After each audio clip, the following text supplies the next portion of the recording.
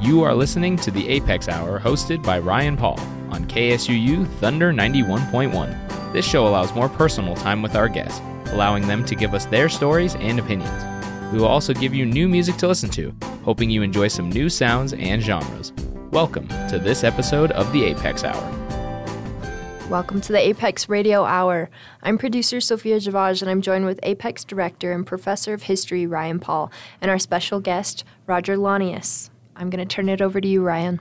Thank you, Sophie. We are so excited to have Roger Launius here. Roger has been the chief historian for NASA as well as director at the Smithsonian Air and Space Museum. So let's begin, Roger, with just a quick idea of how we got to now. So can you tell us a little bit about, not like how we got to today, but where you started with all of this? Where I started with this is pretty interesting. I did a PhD in history, working on the history of the American West. So sort of frontier history, there's a bit of a relationship with that and the final frontier of space, I know. But then I went to work for the Air Force, found out that was a really good gig to study the history of flight. From there, I moved to NASA and ultimately to the Air and Space Museum. So where does all this start? Like you talked about being the history of the American West, but obviously you grew up as a child of the space race. Oh yeah. So what are your earliest memories of space and rockets and astronauts, and where did it all begin? Oh, sure. So in the 1960s, obviously, the Apollo program is underway, the Mercury, Gemini, and Apollo, the three big human spaceflight efforts of that particular era. And I was a kid watching this, and it was really cool. I mean, I would have enjoyed being a part of it, but I couldn't handle the math. But regardless of that, I figured out that I could write to NASA. And back in those days, there was no email or anything. You literally wrote a letter. In my case, it was handwritten with a pencil and a Big Chief tablet.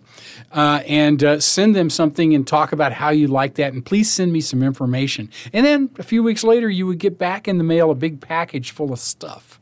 And the stuff was different every time. It might be mission patches.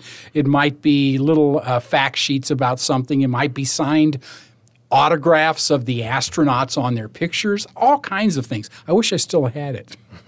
So it's interesting to think about that because we talk about this idea of selling the moon, not selling the moon, but the cost of going to the moon is not insignificant. No. And so part of the job of NASA is to sell the importance of the moon landing to everybody. Right. What do they call marketing the moon, I Right. guess, the name of the title of a book. Right. So can you talk about how important that was to NASA and why it was so relevant to their mission?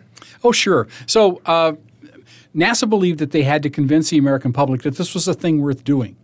And while they had firm support in Congress and in the White House to undertake the Apollo program, they didn't necessarily have firm support for everything that they wanted to do, and they had to constantly get the public sort of engaged in this stuff. And they did so in a whole variety of ways. One of them is the way that I just mentioned to you, providing information to people.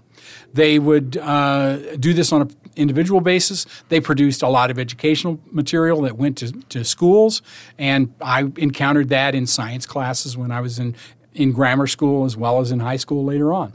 And then they used the astronauts, and they were fascinating how they were able to do that. Some of them were really engaging. They were charismatic. They were able to sort of really speak to the public in ways that others couldn't. Some astronauts were, sort of stiff and not very comfortable in the spotlight. Neil Armstrong was in that category. He never enjoyed doing that kind of activity. He would do it when he had to, but if he could figure out a way to get out of it, he certainly would. John Glenn, just the opposite. John Glenn loved to talk to people. He loved to go meet people. He'd love to go talk to kids at school or anywhere else. And some of them ended up on television. The Ed Sullivan Show routinely had astronauts, and they would come out and do little comedy bits with Ed Sullivan, of all things, neither one of them, either Ed Sullivan or the astronauts, were very good as comics. But they would try. And they worked with commercial producers for television and movies at the time. some of your older listeners may remember I Dream of Jeannie, which was about an astronaut and takes place during the space race of the 1960s. There was feature films that were made that NASA cooperated on, all as a means of sort of talking about what NASA was engaged in and what they were going to accomplish by going to the moon. It's interesting to think about that, because if you think about the marketing of that, it all starts in many ways with kids of the right? Teenagers existed, but the idea of a teenager doesn't really come into being until the 1950s, right? Post World War II. And you think about Walt Disney, for example, right? You see a lot of these early Walt Disney 1950s, early 60s with Werner von Braun and others, where they're really pushing it to the kids of why space travel is important, and maybe moving that on to the parents, right? If it's important, because it's a generational thing. Is it not? Yeah, well, I mean, one of the campaign of the 1950s, which is earlier than the time we've just been talking about, was a little bit different. They were trying to convince the public that this was on the verge of happening. You're going to see this in the not-too-distant future. And that was important. So I like to cite a couple – I like opinion polls because they are empirical data that you can actually do something with other than just someone's opinion. And in 1949, there was a public opinion poll in the United States taken that asked the question, do you think we will see a person on the moon in the next 25 years? And the response to that was overwhelmingly, or 75% roughly, said, no, we're not going to see this. And 25% thought we would. Within a decade, by 1959, at the time that NASA is established, the Sputnik crisis has taken place, the same poll is asked, and it's flipped in exactly the same way. In the next 25 years, are we going to see somebody on the moon? 75% say, yeah, absolutely, we're going to see this. And that brackets this campaign of the 1950s to explain that spaceflight is real. We can do this. We're going to see it in a relatively soon time frame.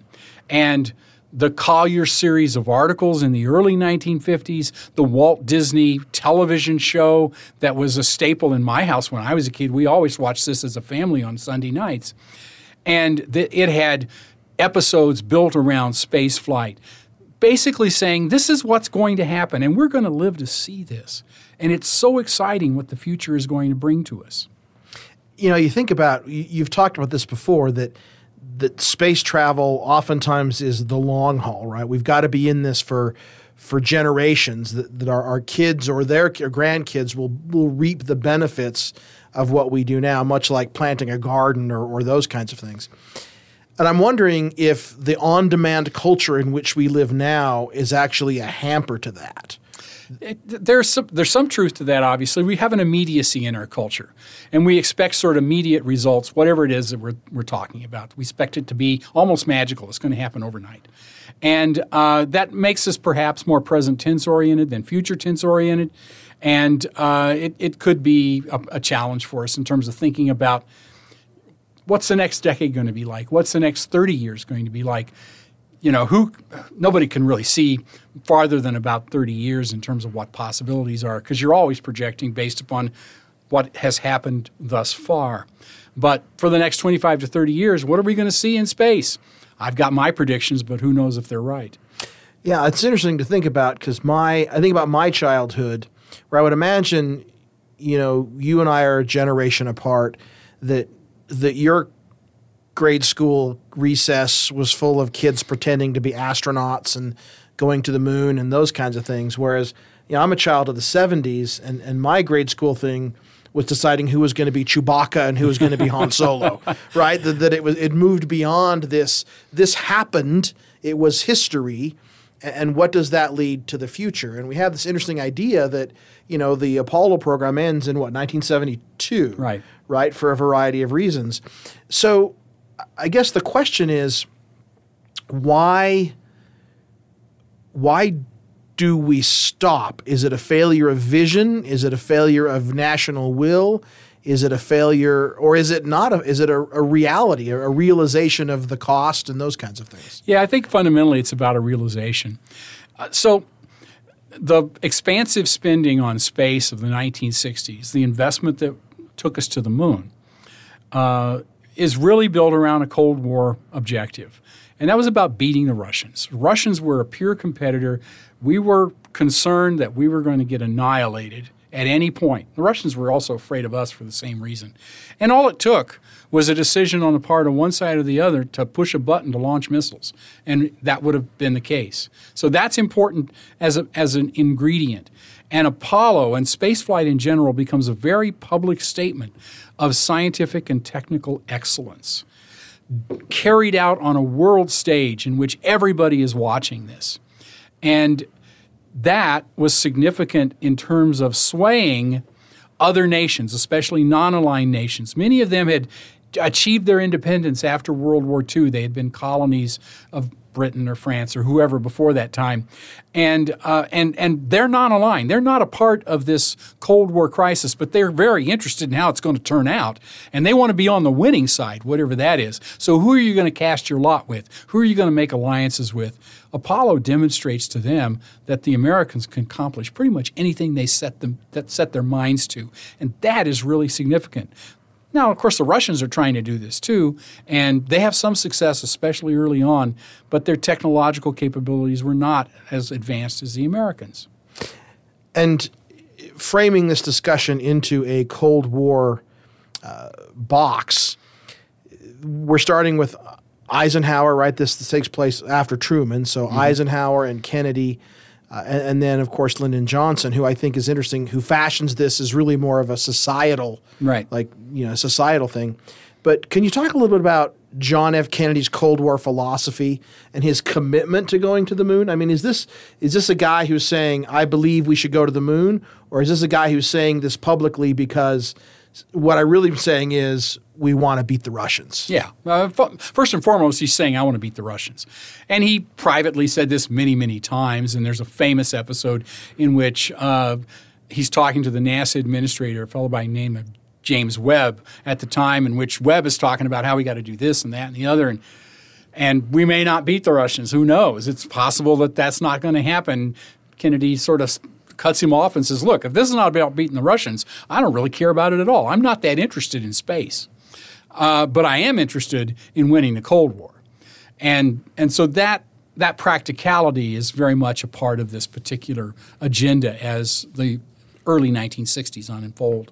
And the legend, I don't know if this is a legend or not, but the story is that that NASA is unaware of his declaration to go to the moon by the end of the decade. I mean, they know that the timeline he sets is not in conjunction with what NASA has discussed. Is that true? That's correct. So, and NASA didn't have necessarily a timeline in place. They wanted to do these things. There's no question about this. This was a part of their long-term agenda. But did it have to be done by 1969? In fact, there's a little wiggle room there, too. Kennedy wanted to say initially by the end of his term, and he was thinking if he served a full 2 terms, he would be out of office in January of 69. He'd like to have it by then because he'd be in office. That would be great.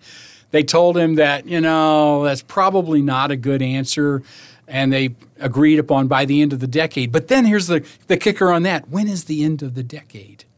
Is the end of the decade 1969 or is it 1970? You can make a case if you recall something like the Y2K problem, presumably. When does the decade end? When does the new decade start? And you could even have the wiggle room to go into 1970 if you had to.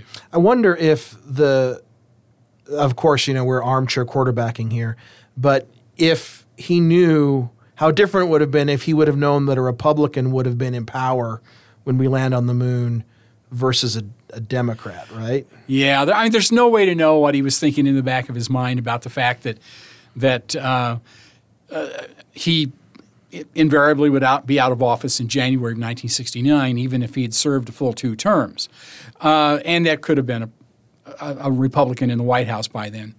I'm sure he wouldn't have liked that.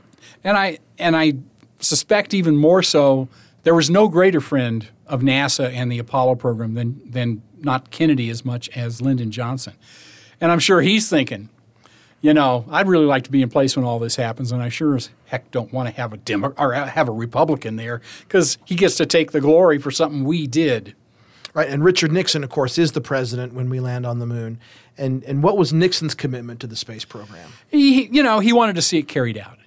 By this time, it was a fait accompli. They were going to do this, so he wasn't going to kill the program and not carry it out. He was very concerned that the landings might be a failure, and that would be viewed as a failure on his part because it happened on his watch if that were the case. And there's a really interesting story. At the time of the moon landing in the summer of 1969, Nixon's only been in office for a few months, and Frank Borman, who had been an astronaut on Apollo 8 and had connections into the White House, called up the speechwriter there, a fellow by the name of William Safire, who would later on to go to be a journalist for the New York Times, and said, we can't guarantee these guys are not going to be lost. It's conceivable that this is going to fail. You just need to be prepared for that. And Safire then wrote a speech that Nixon would give should the astronauts be lost. And they were specifically thinking of lost on the moon, which was the worst of all possible actions. If the rocket blows up and they blow up with it, that's a very quick and obviously tragic set of occurrences. But worse still would be they land successfully on the moon, but for whatever reason, the rocket to bring them back up does not work. And they're stranded on the moon. They're alive. They're talking to mission control. They can call their wives and families, but they're going to die there. That was the real fear. And Safire wrote this speech. Fortunately, they never needed to use it. A few years later, when he finished his term in the White House, he boxed up his professional papers. They went to the National Archives. And 20 years later, some historians went through them and found this. And there was a sort of a hullabaloo about it at the time.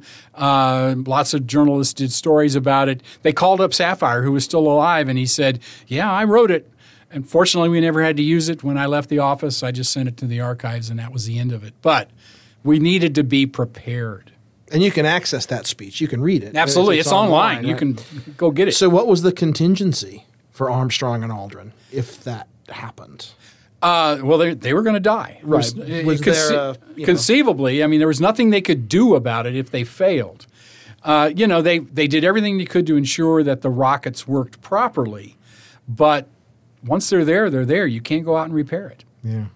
Well, let's move into our first musical break. Now, as those listeners know, we always ask our guests to give us a list of songs for us to choose from that mean something to them. And the song that we're selecting for our first break is the classic Fly Me to the Moon by Frank Sinatra. Would you like to comment of why you selected this song? Well, I like the song. And when I do karaoke, that's my standard. Good. Not that I'm very good at karaoke, but nonetheless. All right. So Fly Me to the Moon by Frank Sinatra.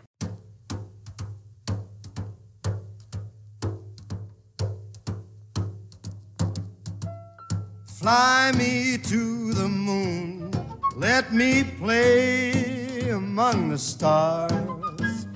Let me see what spring is like on Jupiter and Mars. In other words, hold my hand. In other words, baby, kiss me. Fill my heart with song and let me sing forevermore. You are all I long for, all I worship and adore. In other words, please be true. In other words, I love you.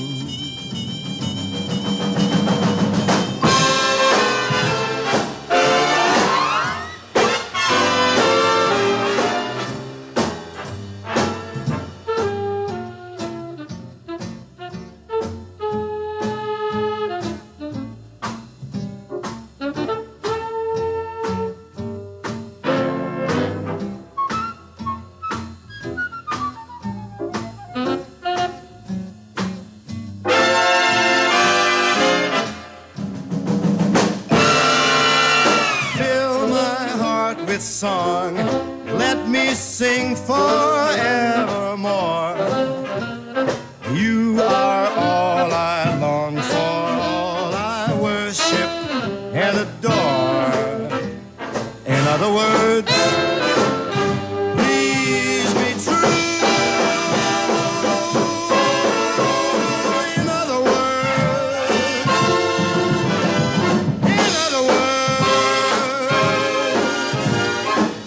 I love you. You were listening to the Apex Radio Hour here on KSUU Thunder 91.1.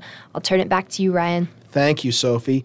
So when we left, we were talking about, obviously, we mentioned two astronauts specifically, John Glenn and Neil Armstrong. And, of course, you know, we kind of sidestepped Alan Shepard, the first American in space, for, 4 minutes or 5 minutes or right. whatever.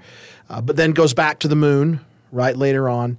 But we resonate with John Glenn, who becomes the first American to orbit the Earth. He's probably the first celebrity astronaut. Is that fair to say? Of the original seven. And we talked about his personality of being gregarious as compared to Neil Armstrong, who will always be remembered as the first man to walk on the moon. Right. And I want to talk about one. This will be a two-part question. One, why does John Glenn not continue with the astronaut corps? And if he did, would he have been one of the early moon people? You know what I mean. And secondly, there's this apocryphal story that you hear that Charles Lindbergh, who's the first person to successfully solo across the Atlantic Ocean in an airplane, who that defines him for the rest of his life, has this kind of meeting with Neil Armstrong before he goes to the moon and says, when you get back, don't let this define you. So can we talk about John Glenn and his career, why he doesn't continue, and Neil Armstrong and his career and why he doesn't continue? Well, John Glenn could have continued. Now, he did have some a condition that was that came up in the aftermath of his flight that suggested that he was probably going to be grounded for some period of time, an inner ear issue that created problems of balance. And it's not that wouldn't have been overcome and he might have been able to fly later, but he was not going to fly again on Mercury. So we're now talking about, at the very least, he's going to be around NASA for another 3 or 4 years before he gets to fly again. And that would put him into the Gemini program. It's conceivable he might have been able to do it. It's conceivable also he could have carried on with the Apollo program and been one of the people to go to the moon. But he also had other ambitions. And one of those was to become a political figure. He very definitely wanted to do that. He was encouraged by that, those opportunities by President Kennedy, whom he became quite close with. And Kennedy said, you as an American hero, I mean, Kennedy himself was sort of a World War II hero who parlays that into a very successful political career. And Glenn had the same capabilities and the same desires, and Kennedy made the point to him, and it's obvious. You want to make a real difference in the world. You want to change things. Here's a way to do it. And he will eventually become a senator, right? And then eventually will go back into space in the 1998 as a mission specialist on STS-95. Yeah, that's a great story. And by the way, there's one other piece to this. There were people at the Manned Spacecraft Center in those days, but now the Johnson Space Center in Houston, who were telling John Glenn at the time, there's a real concern about you flying again because you are such a hero. What if something were to happen to you? And you serve a better need for NASA as a figure who can engage the public than as a person who undertakes these risks in space. And that suggested that there were at least some people who were thinking maybe he shouldn't fly again. So faced with all of these options before him, including this negative one of not being allowed to fly again by NASA, and we don't know that was ever the case. There's nothing in writing. Nobody's ever owned up to that. But there was some fear on his part that was a possibility. He took the option of moving out, and he went to work in industry for a little while, made a bunch of money doing that. That's fine, and then ultimately goes on to a very successful political career. And so his return to space is really more symbolic. It's this is John Glenn coming back to. Was it a publicity thing for NASA to say, "Oh, come back"? Or, I mean, there's really no other reason to send him up there, right? Well, you can make the case that there's a publicity value to it, no doubt about that. John Glenn is an American hero, and by the time that he flies in 1998. There's a lot of people who are not very interested in the shuttle program. I mean, it launches on a regular basis. They go up and they do things. The things that they do are useful, but they're not garnering a lot of attention for lots of people. Clearly, putting John Glenn on a shuttle mission allows them to – I mean, it's 1962 all over again. I mean, this guy's a hero. And if anybody ever doubted that, I love the statement from Walter Cronkite at the time, famous newsman – probably everybody's heard of him at some point, who basically said, John Glenn is an American hero. As far as I'm concerned, he can do anything he wants. And if it means flying in space, let him fly in space. And, of course, he did. But NASA had been sending up people who were not formal astronauts before that time. They had flown 2 members of Congress, including Jake Garn from Utah, who had flown in the 80s. And Bill Nelson, who's now the NASA administrator, was a member of Congress at that time, went on to become the senator from Florida.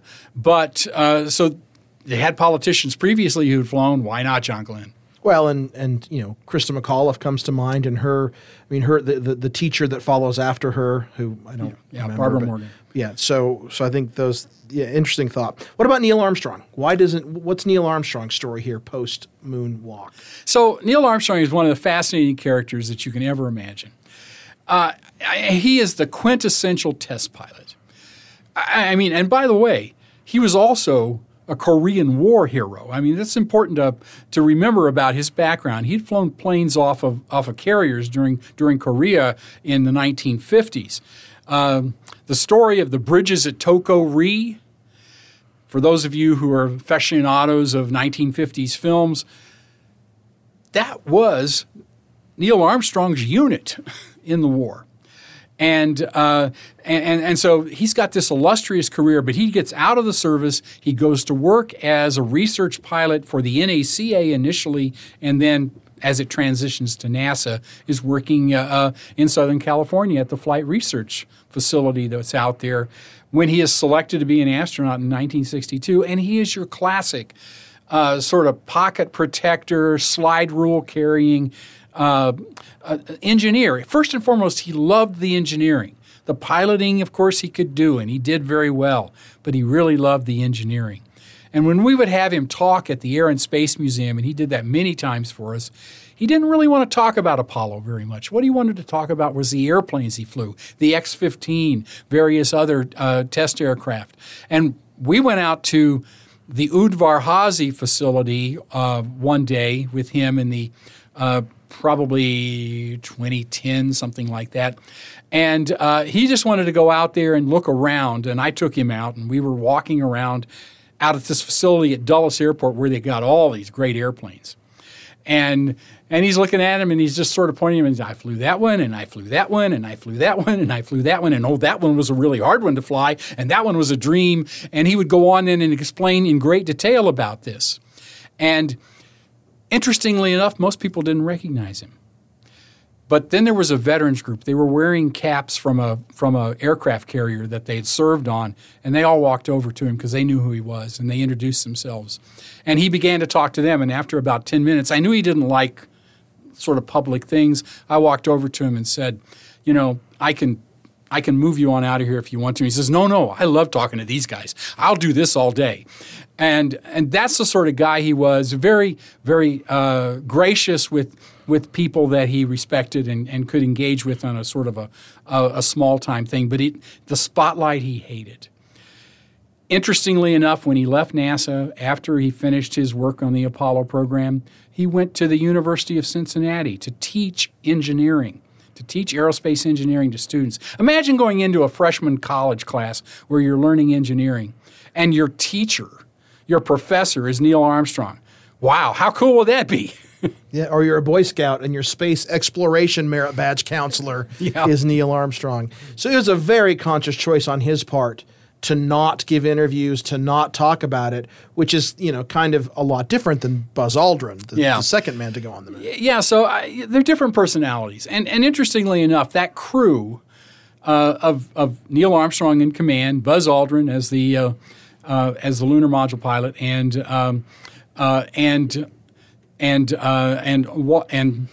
and Mike Collins in the spacecraft orbiting overhead, they were very well suited for each other. You've got Neil, who's sort of studious and introverted. You've got Buzz, who is really, really smart and really, really extroverted, but also a little bit of a pain to deal with sometimes. And then you've got Mike, who's sort of a calming influence for all of them.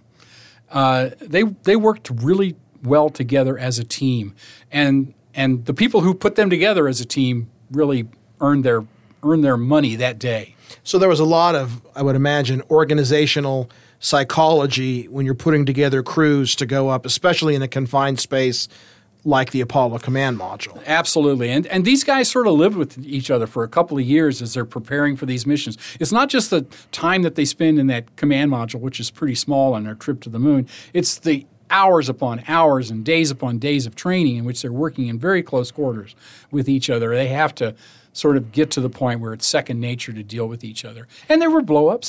They got into arguments about various things, but I will say they each had their skill set and they each carried off their missions. So Neil will not go back up. Buzz Aldrin will not go back up. Does he leave NASA shortly after this? Does. And what does he do after that? Well, Buzz has a variety of activities. He falls on hard times. He's a in many ways he's a very tragic figure in a lot of ways. So he consciously talks about this. He had a drug and alcohol problem. It led to his divorce. It led to strained relations in his family, and it took him a decade to basically come out of that. And eventually he did, but it took him a while to sort of hit rock bottom and then get the treatments and live the lifestyle that made it possible for him to go on to do the things he had done previously. Like Punch-Out, moon landing deniers, right? Yeah. So, and Michael Collins will be one of the first space shuttle pilots. Is that correct? No, he also leaves NASA. He goes to work for the Smithsonian, of all things. He becomes the first director of the National Air and Space Museum.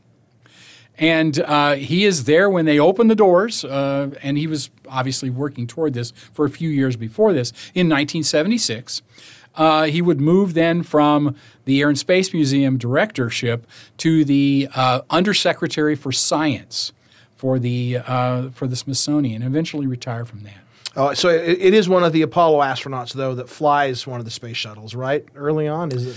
So there are. So let's see. The critical element there is John Young. That's what I'm thinking. Yeah. So John Young goes back to a very early 60s era as an astronaut. He flew Gemini, he flew Apollo, and he flew the shuttle.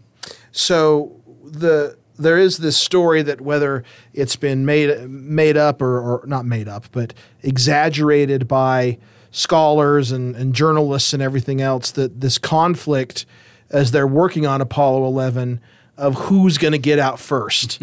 And there's this idea that both Buzz and Neil, that there's some kind of cognitive dissonance between the two. Is that a correct? Yeah, it's not quite that simple. I mean, there was no question who was actually going to get out. Buzz might have liked the fact that he might have liked being first, obviously. I think he probably would have. But he knew that wasn't going to happen. And Neil, as the commander of the mission, has the responsibility to do that. And he totally nailed it in terms of his first, going down, his first words on the moon. And, that one small step for a man, one giant leap for mankind, he dreamed that up himself and said it. There were people who were trying to give him all kinds of money to say something else, like first stepping on the moon, say, drink Coca-Cola or something like that. I just use that as one example among many that he could have done. He did not. There was no way that was going to happen. And it was totally in keeping with his personality. And quite different from the second crew to set foot on the moon. my favorite astronaut, Pete Conrad, from this era, was the commander for Apollo 12. And that was a precision landing where they were supposed to go close to the Surveyor spacecraft, which they did. They went over, they walked over there from the landing craft, they pulled pieces of it off, and they brought them home. But Conrad's first words on the moon were, "Yippee, I made it." And followed up with, "That might have been one small step for Neil, but boy, it was a big one for me." All right.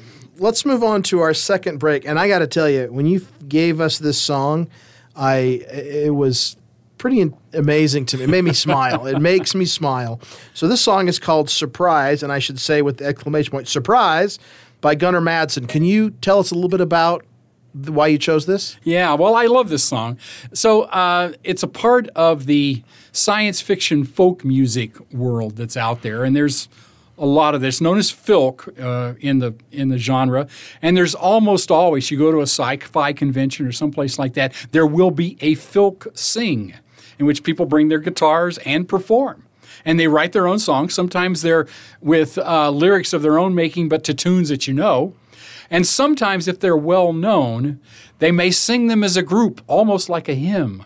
So the TV series that was on 20 plus years ago, Firefly, which I loved, and only lasted one season, the theme song to Firefly is often the closing song for filk sings. And everybody sings it holding hands. They all know the words.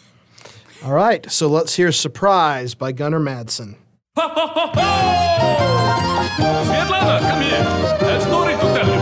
You know, it was Neil Armstrong jumping up and down on the moon. Oh, we laughed back in Moscow when we saw that. Remember the 50s, those fat complacent days when the future seemed a century away. Then up went Sputnik, gave the world a butt kick and made it clear tomorrow starts today. Hello there! Sputnik sails giggling through the skies. Red flags, red faces, jump in the race as the space age begins with a surprise. You generals once thought von Braun a waste of cash and Goddard needed treatment really bad. Then that global shot put gave you a hot foot and beep beep, you blasted off the pad. Hello there! Sputnik sails giggling through the skies. Red flags, red faces, jump in the race as the space age begins with a surprise. Done for a threat, propaganda or prestige. The point is, the thing was in the sky. It made the generals frown and put their money down and meet that bet or know the reason why. Hello there! Sputnik sails giggling through the skies. Red flags, red faces, jump in the race as the space age begins with a surprise.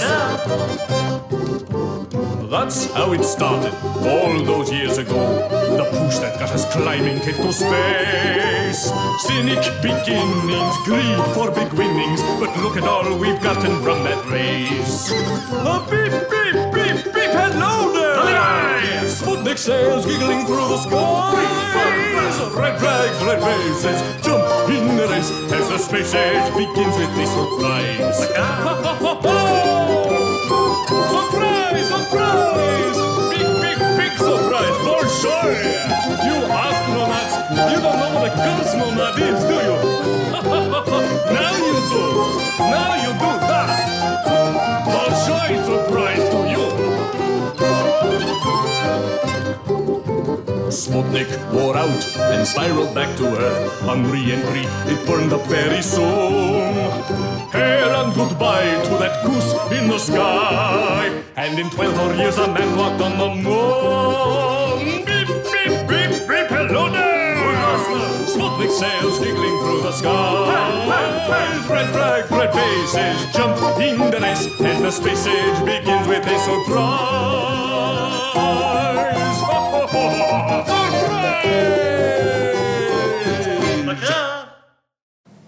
That was Surprised by Gunnar Madsen. You are listening to the Apex Radio Hour here on KSUU Thunder 91.1. I'll turn it back to you, Ryan. Thank you, Sophie. I appreciate that. So I want to ask you about something that you wrote in your book, Apollo's Legacy. And you write this: memory, myth, and history are closely akin to each other. Essentially, they are stories that explain how things got to be the way they are. But common parlance suggests that memory is often faulty, myth is fiction, and only history is, or at least aspires to be, true. History to me, however, is an attempt to recount, model, or reconstruct the memory of the past for the purposes of the present. And I want to read that and then go into this idea of, ask the question about what we get wrong about the Apollo era and the Apollo program. In other words, that it has become myth and legend and American folklore for so many people. What do we get wrong and right about this story? Okay, well, much about what we think about Apollo is pretty close to correct. But one area that's really significant to think about in the Apollo story, and when I use the term story in the truest sense of the term here, how we sort of think about it, it suggests that when we put our minds to something, we can achieve that something, whatever it is. And Apollo tells how we can do that. So we had a president who said, let's go to the moon. Everybody sort of locked arms. They moved out to accomplish this objective, and they did so at the end of on the time schedule that was established by the president when they started out on this. And if we can do it there, we can do it anywhere. And so there's so many things that sort of fed out of that concept that big things, and there used to be a saying that was used all the time: if we can put a man on the moon, why can't we? And then you can fill in the blank of anything else that you think is hard. Why can't we solve cancer? Why can't we solve inequalities of resources? Why can't we do this or that? And the suggestion is we can. And partly that's true, but it's also a whole lot harder than that just suggests. And Lyndon Johnson, for instance, looks at Apollo and he says in his memoir, when I saw us doing that, I thought, we can bring health care to the masses. We can solve the inequalities that exist in this nation. We can do this through our Great Society programs, of which he considered Apollo an example of a great success as a Great Society program. So why then is this relevant today? So we can talk about Mars and the desire to explore and all that kind of stuff, but why the discussions of the Apollo program, which ended in 1972, and I'm not sure that evolved. I mean, it doesn't is there an evolution between the Apollo program and the space shuttle, or are they mutually exclusive? Well, they're not mutually exclusive. The same people who took us to the moon are the ones who built the space shuttle. And oh, by the way, you sort of ask yourself the question at the end of the Apollo program, and NASA did this: what do you do for an encore? You just been to the moon. And the reality is there may be a little hubris at NASA on this thing. We went to the moon. We ought to be able to build a space shuttle that can go to and from Earth orbit pretty easily. That turned out to be harder than they thought, but they also didn't have the budget that they really needed to pull it off. But they came pretty close. They got probably 75 to 80% of where they wanted to go with that. So I'll give them high marks for that, even on a big budget that was nothing like what they had with Apollo. So then why does this matter? I mean, and the reason I don't mean to be flippant with that, but there is this discussion during the Apollo 11 launch where Reverend Abernathy, the successor of Dr. King, comes in with this mule-driven cart and says, we have so many problems here on Earth. Why are we spending so much money going to the moon? And I, to his credit, out of the other side of his mouth, he says, we love the astronauts, we love America, but maybe we need to rethink our priorities. And so Could we not say that same thing today? We certainly could.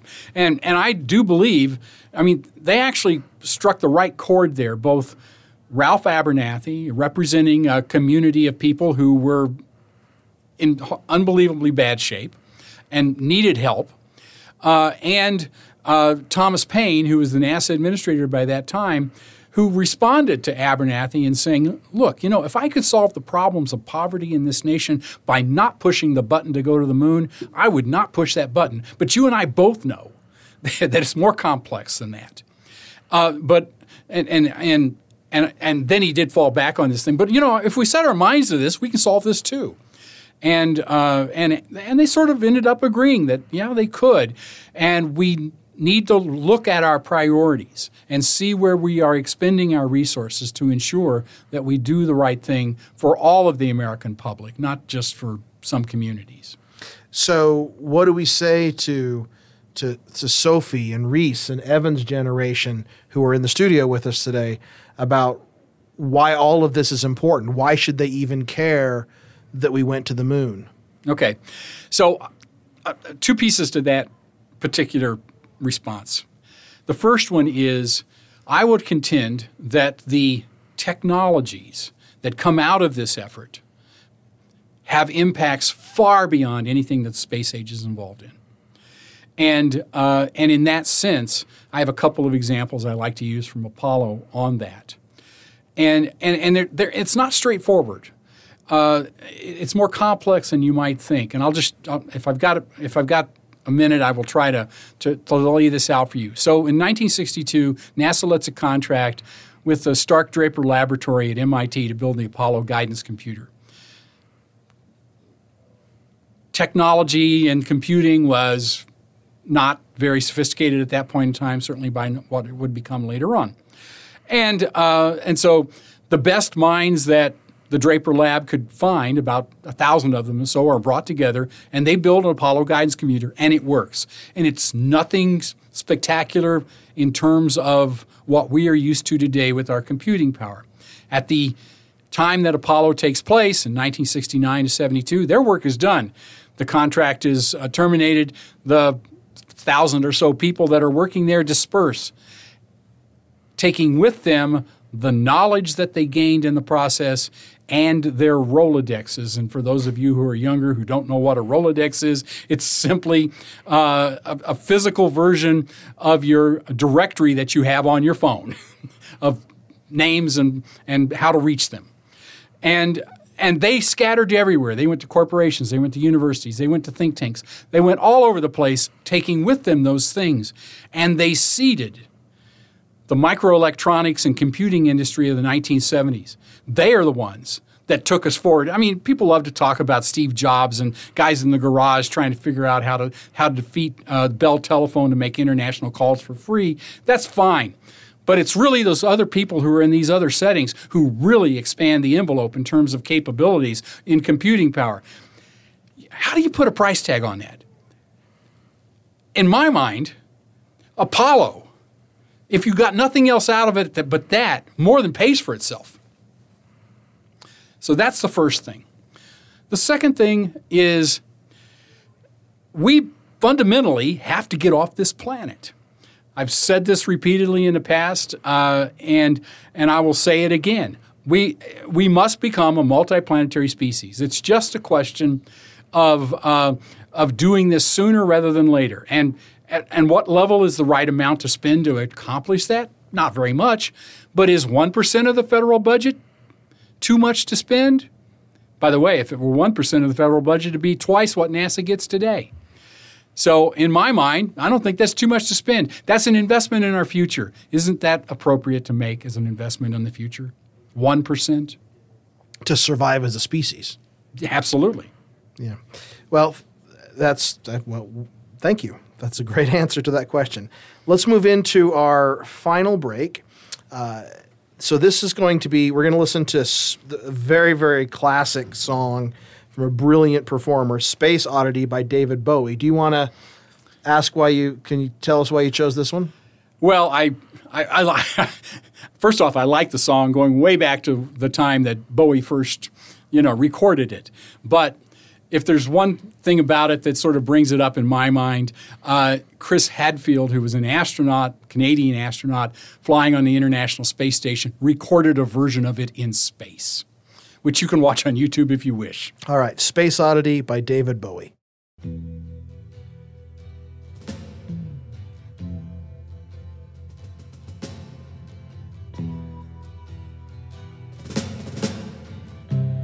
Ground control to Major Tom.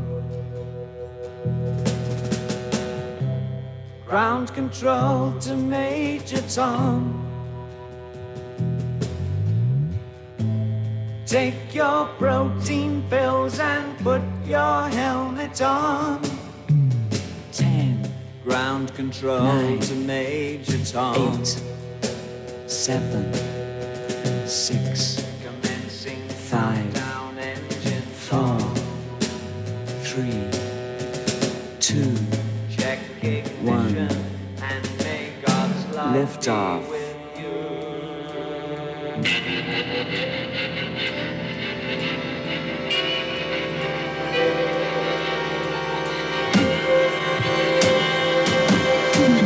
This is ground control to Major Tom. You've really and the papers want to know whose shirt you wear. Now it's time to leave the capsule if you dare. This is Major Tom to ground control. I'm stepping through the door, and I'm floating in the most peculiar way, and the stars look very different today. For here am I sitting in a tin can, far above the world. Planet Earth is blue, and there's nothing I can do.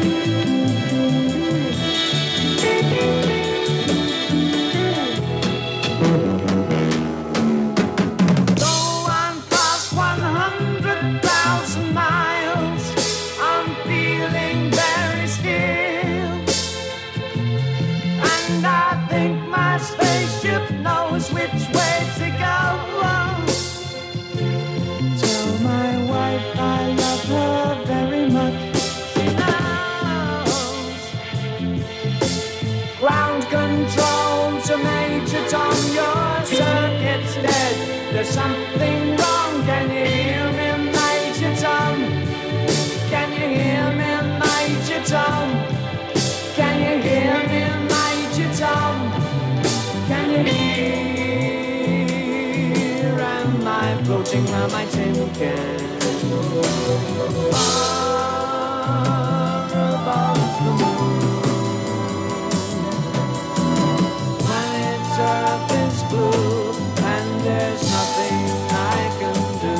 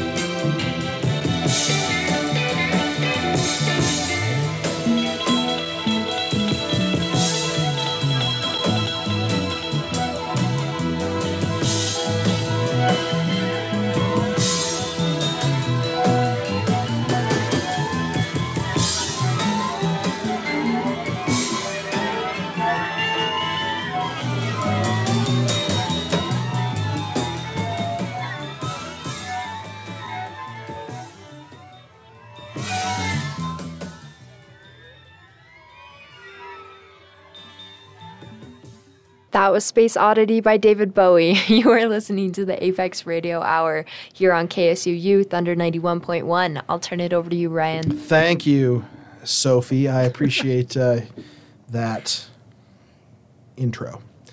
You're welcome. So, what I want to do before we move on to the segment we talk about joy is I'm very interested in what are the books or films or TV shows that we should be watching if we're interested in this that have some other than just artistic merit, but have something that would in popular culture. What are the best representations of the Apollo program, also in fiction and nonfiction? Okay. Well, so in terms of books, I'll make a shameless plug for my book, Apollo's Legacy. I would be remiss if I didn't think mine was one that everybody should read. But it is one that everyone should read. But beyond that, there's some really fine books associated with the Apollo program that tell the story. And I would just mention a couple of them that I think are really good. So, and it's broader than Apollo, but Howard McCurdy's book, Space in the American Imagination. The original edition of that came out in 1997, so it's a little bit long in the tooth, but there's been a second edition that's come out more recently. And it really lays out sort of the relationship between American culture and space age. And I think it's a really important book in that context. I would recommend Monique Laney's book about the German Rocketeers. It's called German Rocketeers in the Heart of Dixie, about the Wernher von Braun team and how they became American heroes and celebrities during the 1960s as they worked with the NASA program to send us to the moon.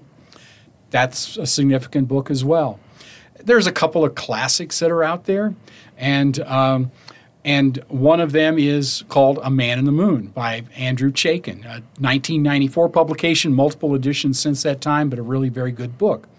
And then some that are broader than that don't really talk so much about Apollo, but Tom Wolfe's The Right Stuff, a classic book.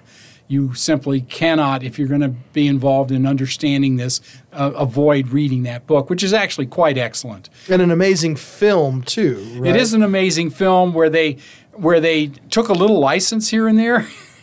But the book doesn't do that, but the film does. But the film's still great. The enema scene is classic in The Right Stuff. Exactly. All played for humor. Yes, well.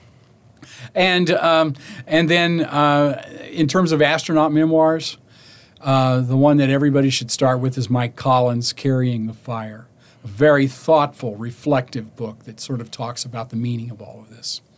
That's probably enough to leave you with. So to watch, what am I watching? Oh, if you want to watch movies about Apollo, let's start with Apollo 13, the 1995 movie with Tom Hanks as the star. Terrific film. They did a really good job.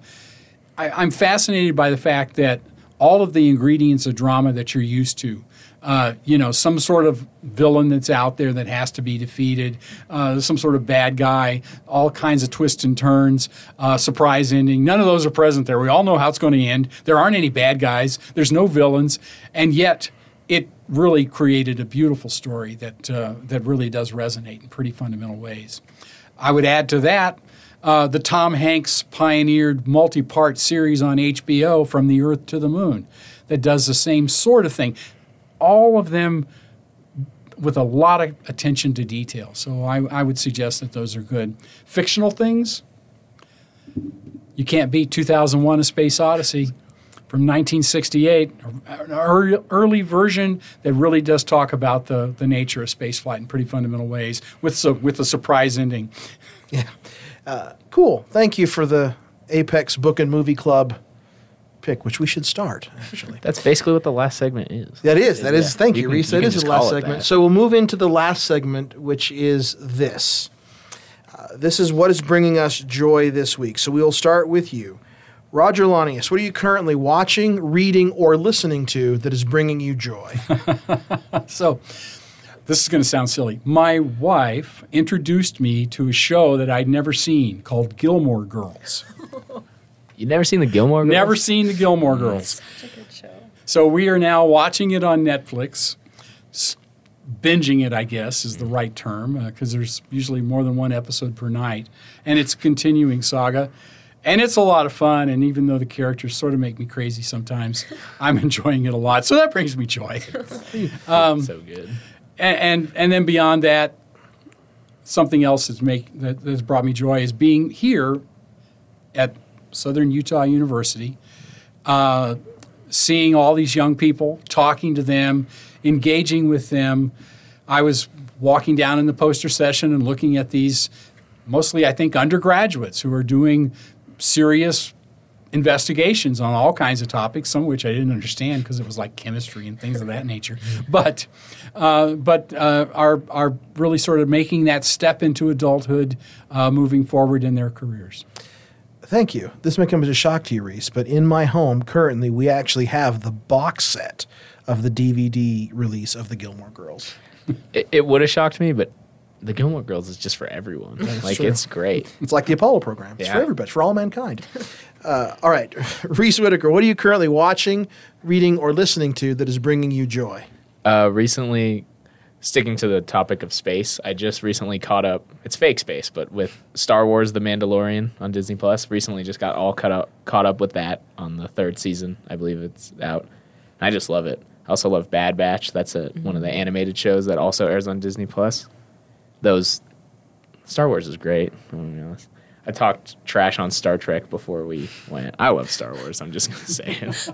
I actually am working my way through the Clone Wars. I did that once. I will never do it again. Hey. Mandalorian's not done, though. No, it's not done. So I'm waiting until it's done. Well, I don't know when it will be done. That's the Well, thing. I mean, not done, like the season is done. Oh, okay. I wanna wait You're till a the season you're a is- binger? Yes, because I have so much to watch. Gotcha. All right, thank you. Evan Miller, what are you currently watching, reading, or listening to that is bringing you joy besides how to remove window marker from your car windows? I just this last weekend went camping with my family in St. George, and while we were in the trailer, we were looking for a movie, and we ended up watching World War Z, which very entertaining movie. But I think more or less it was hanging out with the family, just in close quarters and watching a fun movie. Brought me a lot of joy to be with them and not at school or doing homework. So, Not your affection for Brad Pitt? no, although he did great. Although, have you ever read the book World War Z, on a side note? Max not. Brooks, who's the son of Mel Brooks, wrote the book World War Z, and a good friend of mine, Carrie Snow, who we know, mentioned it to me. You should read the book. It is phenomenal. Phenomenal. Sounds good. All right. Sophie Javage, the original Swiftie, my good friend. What are you currently watching, reading, or listening to that is bringing you joy? Okay, I guess I'm kind of cheating here. But at lunch, we were talking about Star Trek and Star Wars and just all these different types of space movies. And I am my father's daughter, and I was raised on all of these different type of space movies, novels, and educated in every sense of the way on it to the best of my parents' ability. And it has brought me a lot of joy to listen and re-talk about, because I grew up watching the Clone Wars, which I love, Reese. I like it. I watched it once. I'm not doing it again.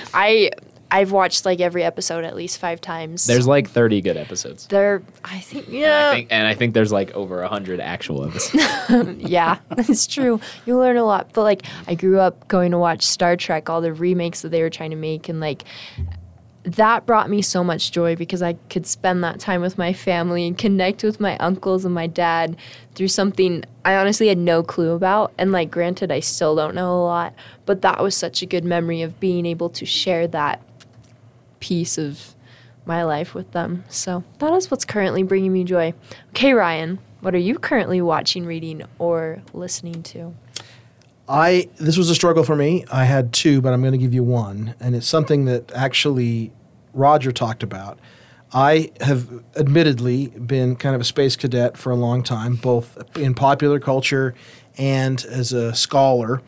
And one of the things that I keep coming back to, that this allowed me to come back to again, is the film Apollo 13, which is it is an emotional experience for me on a variety of levels. One, because it is a beautifully manipulative form of cinema where it ties visual and audio music together to manipulate how you want to feel about these things. But it is a film that has attention to detail. It's a film that really teaches us the good of being humans, what we as humans can do. And I love there's many scenes that I resonate with, but part of that is because as we were putting together Roger's playlist for today, for the speech, I put a lot of clips from Apollo 13 in there, audio clips from the soundtrack, but which gave you memories. But at the very end, when Tom Hanks, who's playing Jim Lovell, lands on the carrier, and he says, "We were the 3 people up there, but we could not have done it without all of these people here." And it's all of these thousands of people with slide rulers and pencil protectors that made this happen. While the astronauts did it, it was this massive group of people who never get the spotlight who really did the heavy lifting, and that amazes me, and that's what's bringing me joy. That's super cool. So thank you, everyone. We're going to go out with the final pick from our guest, Roger Launius, and it's the ever-classic Rocket Man by Elton John. Do you want to give us a last word here? Sure. Well, Rocket Man is one of those great it's a great song just in general, but it's sort of been a defining song at NASA. Everybody knows it. Everybody plays it. And you show up at a bar in Houston where the astronauts show up, and there's almost always Rocket Man playing in the background at some point in the evening. All right. Thank you for everyone for listening to the Apex Radio Hour, Rocket Man by Elton John. She packed my bags last night, pre-flight. 0 hour, 9 a.m. And I'm gonna be high as a kite by then.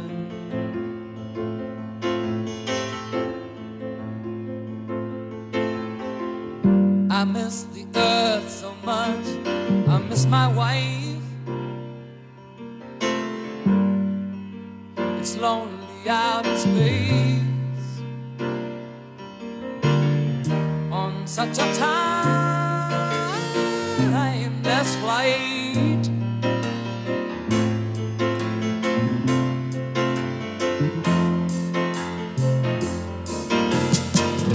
And I think it's gonna be a long, long time till touchdown brings me round again to find I'm not the man they think I am at home. Oh no, no, no, I'm a rocket man, burning out his fuse out there alone.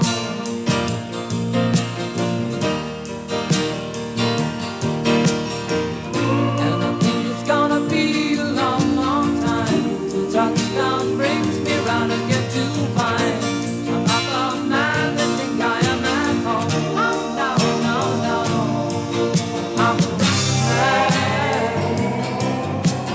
rocket man, burning out his fuse out there alone.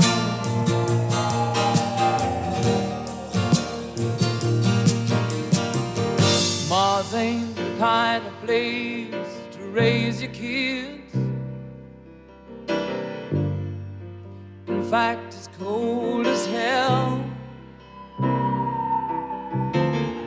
and there's no one there to raise them if you did.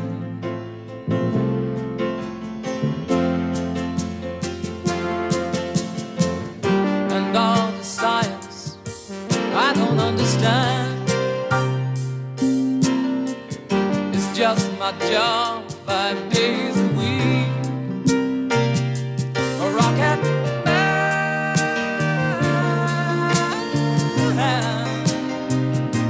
a rocket man.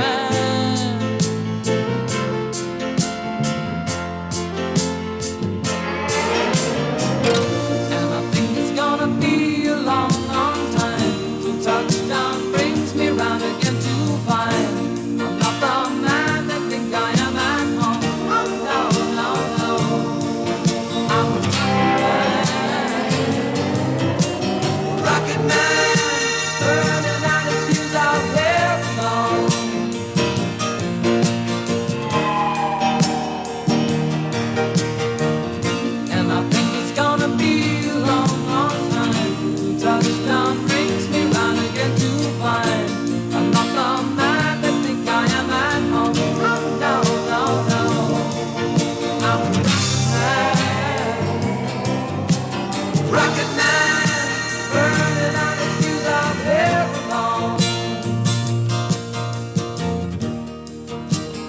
think it's gonna be a long, long time. And I think it's gonna be a long, long time. And I think it's gonna be a long, long time. And I think it's gonna be a long, long time. And I think it's gonna be a long, long time. And I think it's gonna be a long, long time. And I think it's gonna be a long, long time. And I think it's gonna be a